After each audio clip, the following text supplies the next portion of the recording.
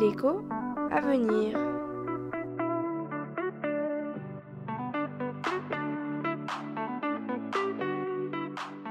J'aimerais savoir quels sont les outils de la défense commerciale européenne.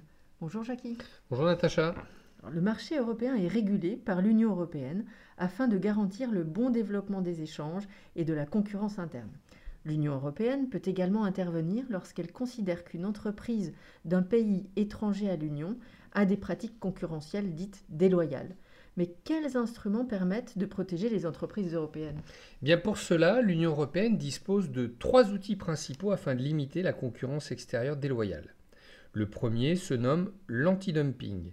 Il vise à pénaliser les entreprises pratiquant le dumping. Le dumping consiste à baisser le prix d'un produit à l'exportation afin de casser les prix, ce qui permet de pénétrer facilement les marchés étrangers.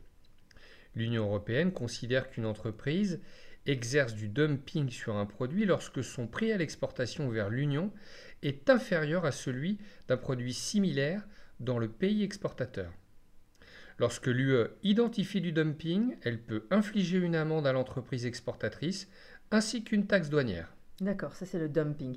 Quel est le second instrument de défense commerciale européenne ? Ce sont les mesures anti-subvention qui constituent le deuxième outil de défense commerciale européenne. Elles visent à rétablir les conditions de concurrence équitable lorsqu'une entreprise étrangère a pu bénéficier de subventions accordées par le pays exportateur, comme un transfert de fonds direct ou une garantie de prêt. Des actions peuvent alors être prises afin de corriger ce désavantage concurrentiel provoqué. On parle alors de mesures compensatoires.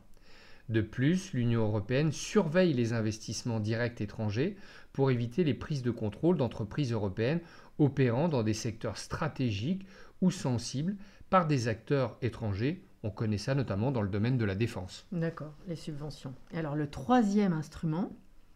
Eh bien, ce sont les mesures de sauvegarde. Ces mesures de sauvegarde sont le troisième outil de défense commerciale dont dispose l'Union européenne. Il s'agit de temporairement restreindre l'importation d'un produit s'il est importé en quantité tellement importante ou à des conditions telles qu'un préjudice grave risque d'être porté aux producteurs de l'Union européenne de produits similaires. La sauvegarde, très bien. Mais alors en pratique, est-ce que c'est appliqué ?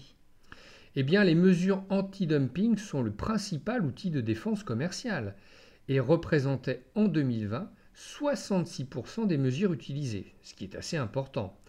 Cette prépondérance des mesures anti-dumping s'explique par le fait qu'il est difficile de prouver l'existence de subventions pour des entreprises étrangères et que les mesures de sauvegarde sont peu souvent utilisées car elles relèvent de l'initiative des États. D'accord, donc si je résume, les outils de la défense commerciale européenne permettent de protéger les entreprises d'un cadre concurrentiel déloyal.